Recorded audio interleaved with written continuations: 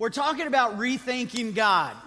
And this morning, by the way, it's a really good crowd for Memorial Day weekend. And so I'm really excited that you're here. I would encourage you to get out a pencil and a piece of paper and jot some notes down, because this is going to be a little on the heavier side for a holiday weekend. But I want you to hang with me, because I think the truth is so important. Because we as God's people, we have got to be able to defend our faith. Amen? And so I kind of want to give you some things just to kind of put in your toolbox. When we talk about the existence of God, He can neither be proven nor disproven.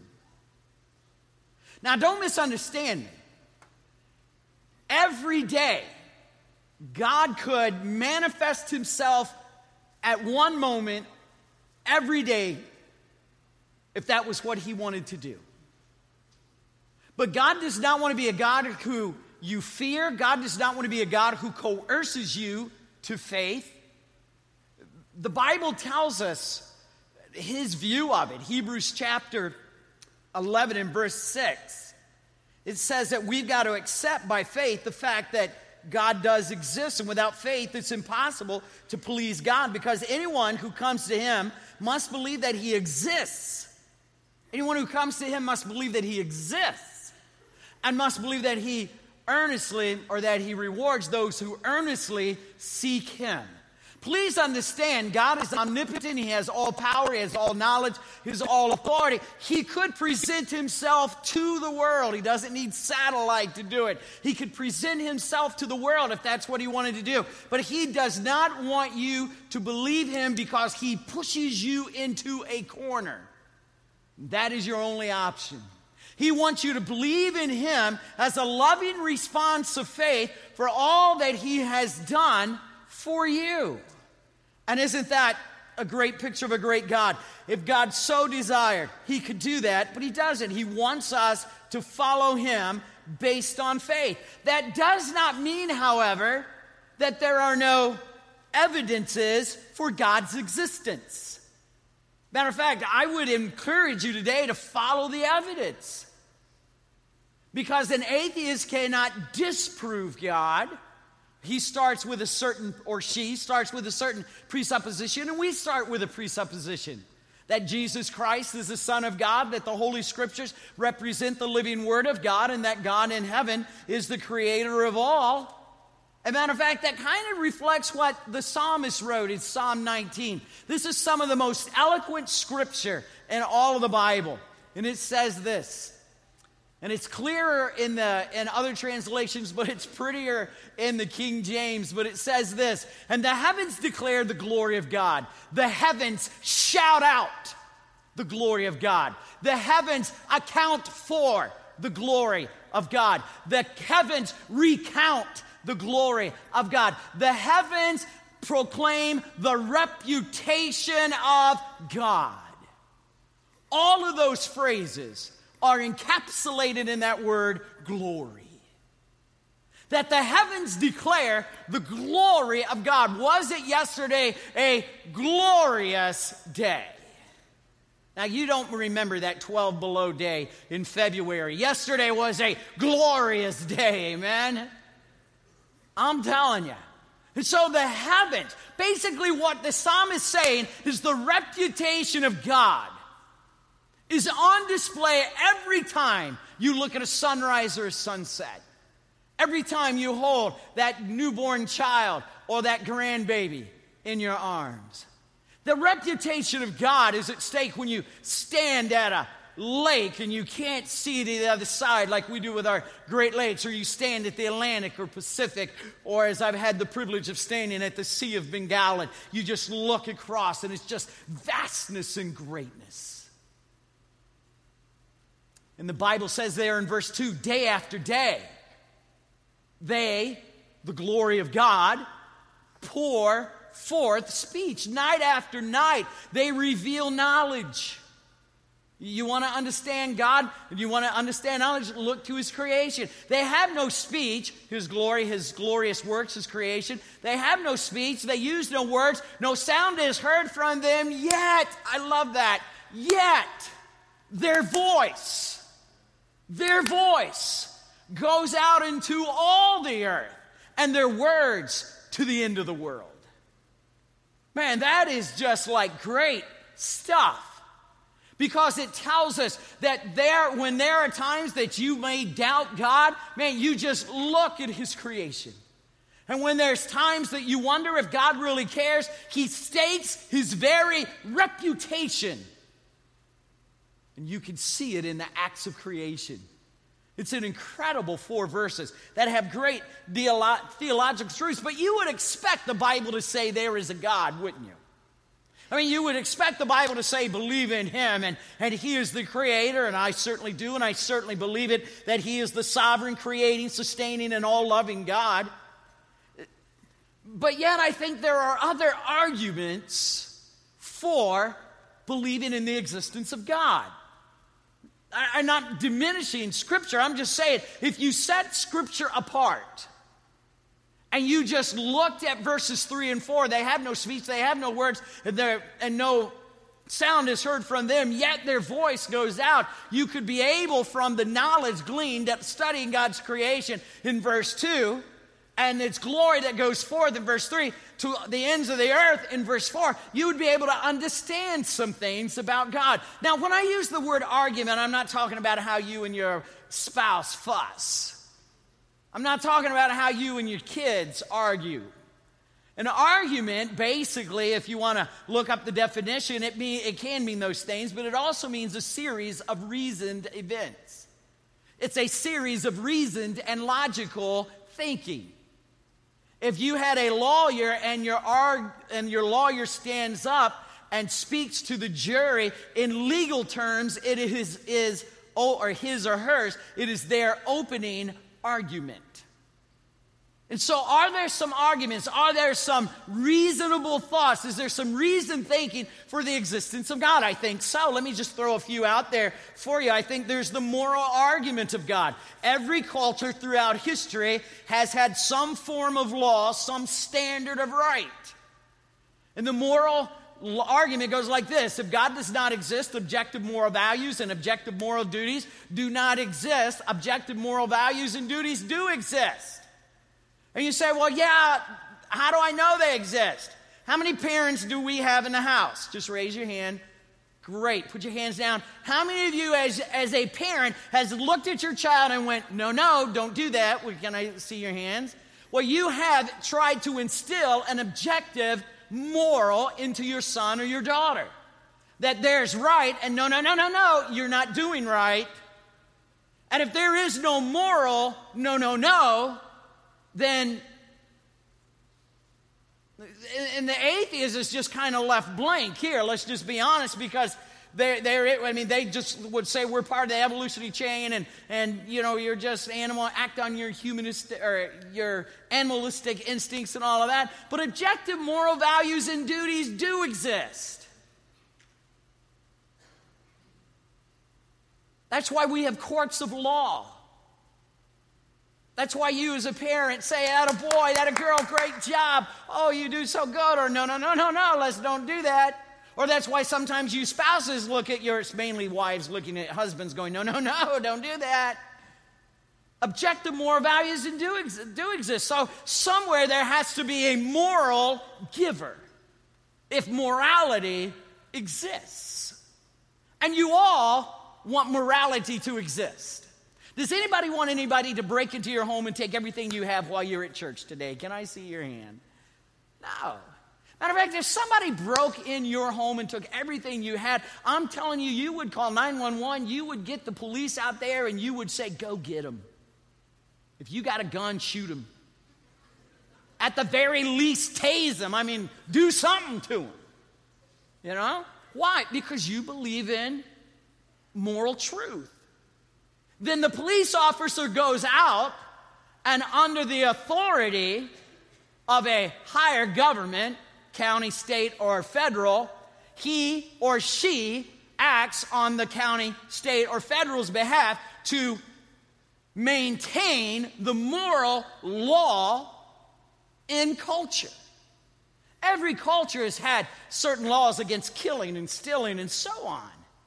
And how can there be moral laws without a moral lawgiver? It's the moral argument. The second argument I want to throw out is the cosmological argument. Talked a little bit about this last week. Whatever begins to exist has a cause. Remember, the classical atheist says that the universe just exists. It just always is. But science proves that every effect has a cause. Every effect has a cause. And so the universe began to exist, and there are scientific, that's not even debatable anymore. The universe had a beginning point, and it continues to expand. Therefore, the universe has a cause. Well, who is the great cause giver? You have a couple of options. You can believe in just random chance, or you can believe in a God who lovingly created everything that there is, and whose glory is declared day after day, night after night, and without words and without sound, without a voice, yet his glory is heard to the ends of the earth. Because he created. And then I want to just throw one more out to you. This is the fine-tuning argument. And by the way, you can Google all of these. These are not like hidden in theology books. The fine-tuning argument. The fine-tuning argument has shown that intelligent life couldn't exist in our universe apart from extremely precise sets of conditions that are so unlikely to have occurred by chance. Therefore, one can conclude that the universe was designed for life. It's this kind of grand designer idea. Scientists has determined, this is not Trimble, I'm not smart enough to figure this out. Science has determined that it takes at the very core, the bottom essence, 122 non-negotiable theories, laws, everything from atoms to subatomic particles, speed of light, gravitational contact, Planck's constant, plasma mass energy, mass electrons, protons, and neutrons, the mass of up and down strange quarks, gravitational coupling constant, the cosmological constant, the Hubble constant. I could go on and list you all 122 of them. They say that if one of those varied by a minuscule amount, if one of those varied by a minuscule amount, then life as we know it would not exist. There would be no sun, there would be no moons, there would be no planets, there would be no stars, there would be nothing. It would not exist if one of the 122 laws varied by a very minor degree. Remember the days when you didn't have digital tuning on your car radio? And you had to move that dial, and if you moved it ever so slightly, you got good reception. And if you hit a speed bump and it jarred over, you lost your reception. Remember those glory days when our children knew what AM radio was. Listen, the universe is more finely tuned than that. Let me just throw you a couple of things out there. Consider gravitational constant. This is one of the theories that keeps life on our planet sustainable. If it varied by 1 part in 10 to the 60th power, 10 to the 60th power, there's no life at all. Now that's 10 with 60 zeros after it. If you take all of the seconds since time began, that's 10 to the 20th power. This is 10 to the 60th power. If the variation was by that minuscule, life would not exist. The universe would have thinned out. It would have collapsed upon itself, and there would be no stars, no planets, no life, no chemistry, no nothing. Or you can consider the expansion rate of the universe. This is driven by the cosmological constant, and it changed by 1 part in 10 to the 120th power. It's even more minuscule than what I just mentioned. It's 1 part in 10 to the 120th power. It is so infinitesimal. I just bottomed out on that word. It's a real small number. I mean, it is teeny weeny, little tiny. I was going to use a big scientific word there, but teeny weeny just kind of covers it.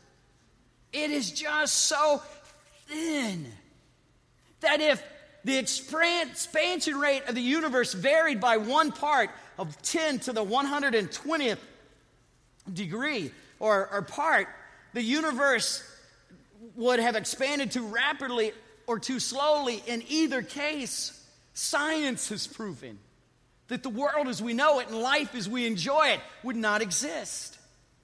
Or if the mass and energy of the universe were not evenly distributed. All right? We're not evenly distributed into the precision. Now you got to get this. This is 1 part to 10 to the 10th to the 120th power. That should actually be 123rd. It was my typo. But 10 to the 10th to the 123rd power. You talk about a number with a boatload of zeros after it. That's not a large number. That is that teeny weeny, even smaller number. Now, somewhere you have got to say, where does the evidence take me? Do I believe that it all happened by chance, that boom, there was this big event called the Big Bang and chaos happened and order on such a precise, finely tuned precision scale occurred to such a degree that I could live on planet Earth? Because I'm telling you, if the mass and energy of the early universe was off by 10 to the 10th to the 123rd power, you would not be sitting here today. There would be nothing here today. So what does the evidence say? Could it be that Psalm 19 is absolutely correct, where it talks about how the heavens declare the glory of God and the skies proclaim the work of his hands, and day after day they pour forth knowledge, and night after night they reveal knowledge. They have no speech, they use no words, no sound is heard from them, yet their voice goes out into all the earth and to the ends of the world. Man, Lou Giglio's got a video, it's called Indescribable, and he did a great job of trying to explain the vastness of God. On the argument, I kind of went the other way. Let's go the other way. You know, the Bible says the glory of God declares, is seen. His reputation is banked on what he's created that's there in the heavens. And so we kind of want to look at the heavens, but if you're going to look at the heavens, it is so big and it's so vast, you don't measure it by miles, you don't measure it in yardsticks, you don't measure it in kilometers, you measure it in this thing called a light year.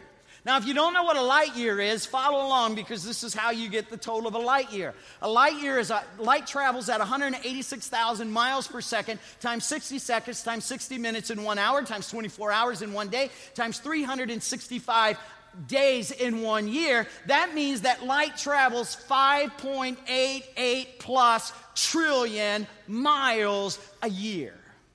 That's a lot of frequent flyer miles. 5.88 trillion. The universe that God created is so vast, it is so huge, that it has to be measured by a whole nother standard. 5.88 trillion miles is 1 light year. Got it? 5.88 trillion miles, 1 light year. The expanse of heaven is so huge that that's how you have to measure heaven. So let's just kind of take a little journey through the Milky Way. We live in the Milky Way galaxy, all right? That's it right there. The Milky Way galaxy, it is over 100,000 light years away. Do the math. 5.88 trillion miles is 1 light year. It is over 100,000 light years across. It is huge. If you counted all the stars in the Milky Way galaxy at a rate of 1 per second, it would take you 2,500 years just to count all the stars in our galaxy. Who created them all? Matter of fact, not only does the Bible say that God created them, but the Bible says he also knows them by name. That's just one galaxy. There are hundreds and hundreds and hundreds of thousands of galaxies, and the Bible says that the God who created them knows them by name.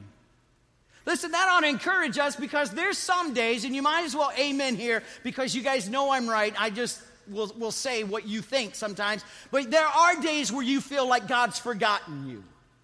That you're just in such a mess that where is God in all of this? And does God even care? And does God even know my name? Listen, if God knows the names of the stars that fill our Milky Way galaxy, you are so incredibly much more important to him than the sun and the moon and the stars. Yes, he knows you by name. And he knows what you're going through. And he feels. And he hurts. And he joys when you feel and hurt and joy. And let's travel on, because I could talk about all of these a long time. I had one nuclear physics class in college. That makes me an expert in nothing, all right? So let's talk about the sun. Look at the sun. Man, the sun is 10,000, it's 93 million miles away from Earth. The average temperature is 10,000 degrees Fahrenheit. The sun erupts and those solar flares go out. Light travels from the sun to the Earth, and the heat from the sun to the Earth takes 8 minutes to go 93 million miles. The Earth's almost circular orbit around the sun is exactly the right spot to sustain life. Science tells us that if we were a couple of miles, as much as 5 miles closer in our circular orbit, we would burn up. If we were as much as 5 miles or as little as 5 miles further away from the sun in our circular orbit or slightly elliptical orbit, then we would freeze. And I'm just telling you, there is exactness to God's creation. And aren't you glad of that? Some of you, it's kind of like the 3 little bears. You know, some of you in here, the porridge is too hot, and some of you in here, it's too cold. For some of us, it's just right.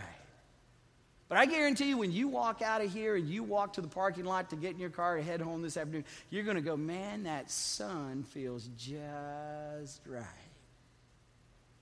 Well, I wonder who created that sun 93 million miles away and designed it in such a way that the light and the heat gets from there to here in 8 minutes. The heavens declare the glory of God. Well, let's travel a little further away from Earth. Let's go 440 light years to a cluster of stars commonly known as Pleiades. Pleiades. It's 7 stars in this cluster that are supposed to be visible to the naked eye. Job in chapter 38 and verse 31, God identified this cluster to Job and basically asked Job, do you have the power to cluster those stars together? And it was a rhetorical question because God knew the answer to that question. And the answer to that question is no, Job doesn't have the power. So the rhetorical question is really this: who has the power other than God to draw and hold those stars together? 440 light years away. Well, let's go let's go to the Helix Nebula. It's 650 light years away. And it is just, it's just like, I put it up, it's just a cool picture. I love it, all right? It's just, but inside this is gases of unknown origin.